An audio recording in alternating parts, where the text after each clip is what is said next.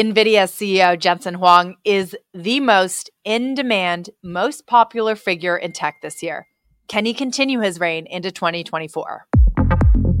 It's Wednesday, November 29th. Welcome to the Tech Check Podcast. I'm Deirdre Bosa. And I'm Mark Gilbert. Jensen Huang has been everywhere this year, and today, the next stop on his tour, he made an appearance at DealBook in New York City today, D. He spoke about a lot of different topics, the China export restrictions, supply chain, but it was really, this soundbite where he talked about how artificial intelligence, and in particular generative AI, is just changing everything. And it was fascinating to hear it from him because he's pretty much, the spokesperson for AI this year. The only other person that comes close is Sam Altman, but I imagine he might be a little quieter, at least for the next few weeks or months. So this is what Huang said. He said every aspect of the computer has fundamentally changed. Everything from networking to the switching to the way that computers are designed to the chips and selling all the software that sits on top of it and the methodology that all pulls it together. He says that essentially there's been a complete reinvention of the whole computer industry, and we're in a brand new generation of computing. I mean, we've heard language like this, Gilbert, throughout the year, but to hear him put it succinctly like this and say multiple times in that discussion with our colleague, Andrew Ross Sorkin at DealBook was it was interesting. And it was like, wow, we're here. And he was flanked by just such important business leaders and politicians.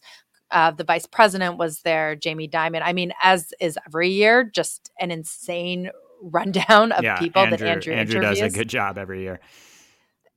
And he said the great observation that we made, he said it includes a chip, but it's not about that chip. A point that we've made many times, Gilbert. It's not just the chip. It's not just the GPU. It's the ecosystem. Right. I mean, as Ben Thompson's newsletter put it this morning, we both like Ben Thompson a lot. He who controls the GPUs controls the universe, which I think is an interesting statement to make right now, especially, as we've talked about that, when you look back at the internet revolution that happened 20 or 30 years ago, if you thought the winners were the people who controlled the hardware and it was, Cisco and IBM, it turned out not to be, right? And that the software stack that people built on top of that hardware ended up being the valuable piece of the ecosystem.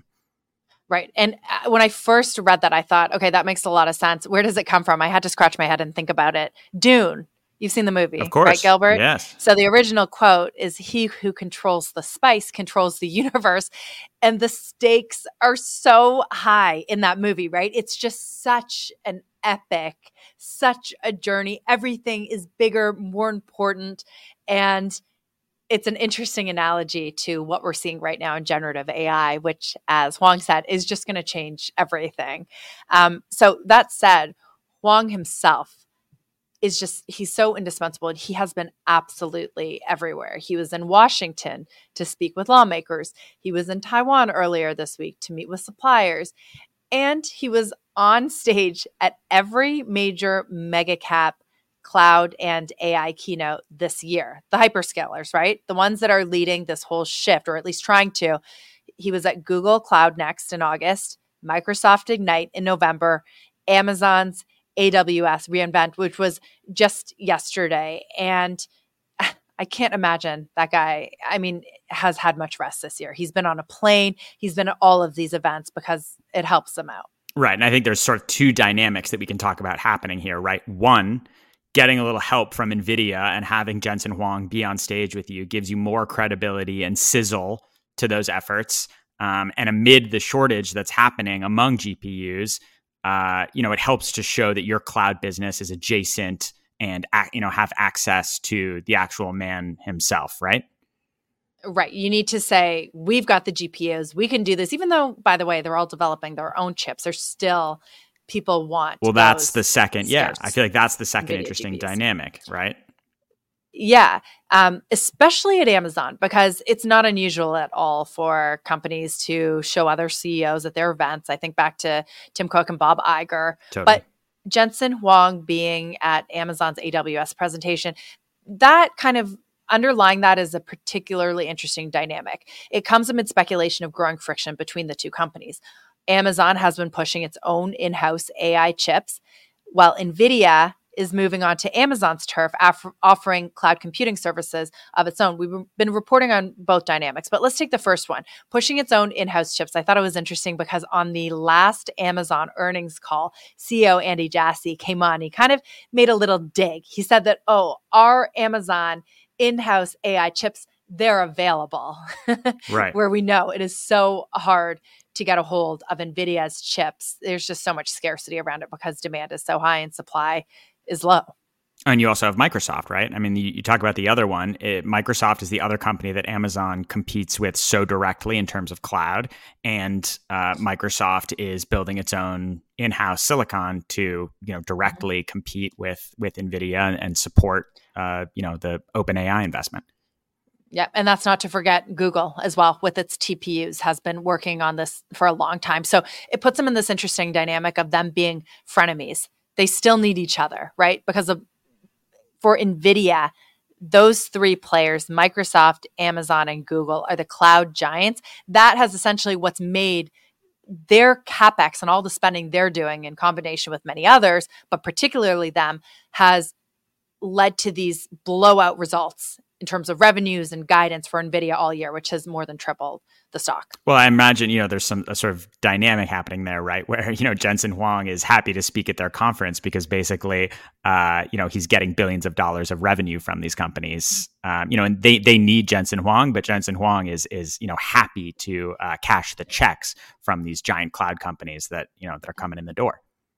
It reminds me a little bit, too, of our discussion about why megacap tech is investing in startups like OpenAI and Anthropic, right? The reasons are they're twofold or manyfold, right? They want a stake in these companies that are building the next generation of technology, but then it also comes back to them in the form of revenue because those companies need that compute power. And all of this is to say is that this generative AI arms race is creating new competition, new alliances across technology, and we are still not sure how it will shake out. And even the companies themselves seems like they're not sure, right? Because they're making all of these alliances even when they're uncomfortable, just in case, pretty much. Yeah, it feels like there's a lot of hedging, and that Jensen Huang, and Nvidia, are seen as sort of early winners.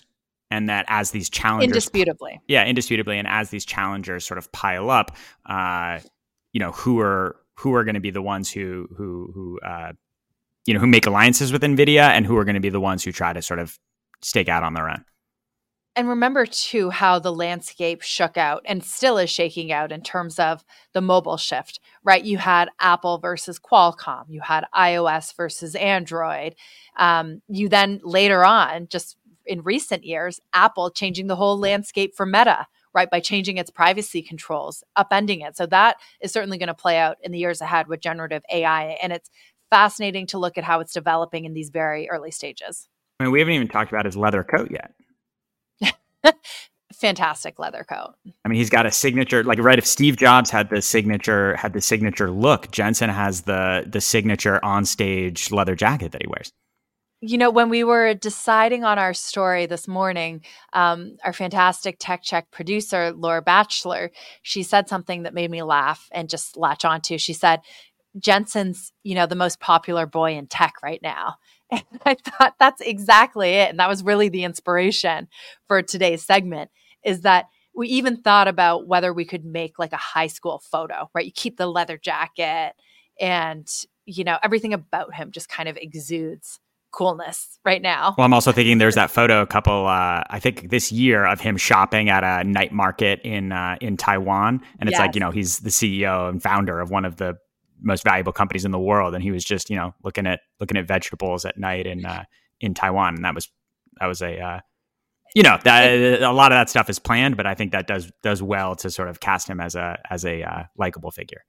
Yeah. And, he's so candid as well. I've moderated panels with him on it in the past, and I appreciate his candor. And even today, him and Andrew had a discussion about what happened at OpenAI and Sam Altman. And he had this comment, I'm sure glad that NVIDIA got its corporate governance straightened out in the early days, because I'm not sure what would have happened. And he kind of feels like that wise sage in the space, which is why he continues to sort of act as that that wise spokesman for the era. And, on that note too, he talked about some of the risks and the dangers that have taken up a lot of the air in the room over the last few weeks, especially since all the drama at OpenAI. So anyways, it was good ground setting for what's to come, especially thinking about next year, which we actually have to make a quick mention of as well, Mark, because the other side of this story, sure, Jensen Huang is the most popular figure in tech right now, but you know what they say, the wind blows strongest at the peak.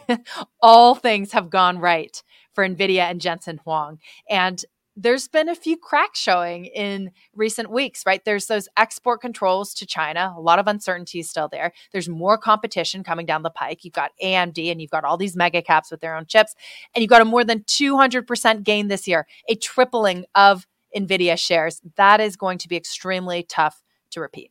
Yeah. I mean, fortunes can turn quick, and you think about who the previous most popular people in tech are, and you think about, Sam Bankman-Fried or, Sam Altman, right? Speaking of, I know that you are gearing up, Mark Gilbert, for your wedding at the end of this week. Thank you. So I'm not sure how active you've been. We'll have a whole conversation about that later, so stay tuned. The music that Gilbert plays at his wedding, I'll be judging your playlist carefully. But I don't know how active you've been on Twitter or X these last few days, but there's some, funny conversation going around the Forbes 30 under 30, right? Another good example of that. Yes. How you can be on top, how you can be on the cover of Forbes 30 under 30 and notoriously have such a fall from grace. I'm not making that comparison. I'm just saying that it's hard. It's hard at the peak. It's hard to be number one. Yeah. Expectations. But this week, Mark Gilbert, you're number one. Thank you. Got a wedding to look forward to. Still doing the pod as you're gearing up for it. So yeah, I'll be off for a couple days, but you'll still be there, and then I'll be back next week. All right. Great. We'll see you then.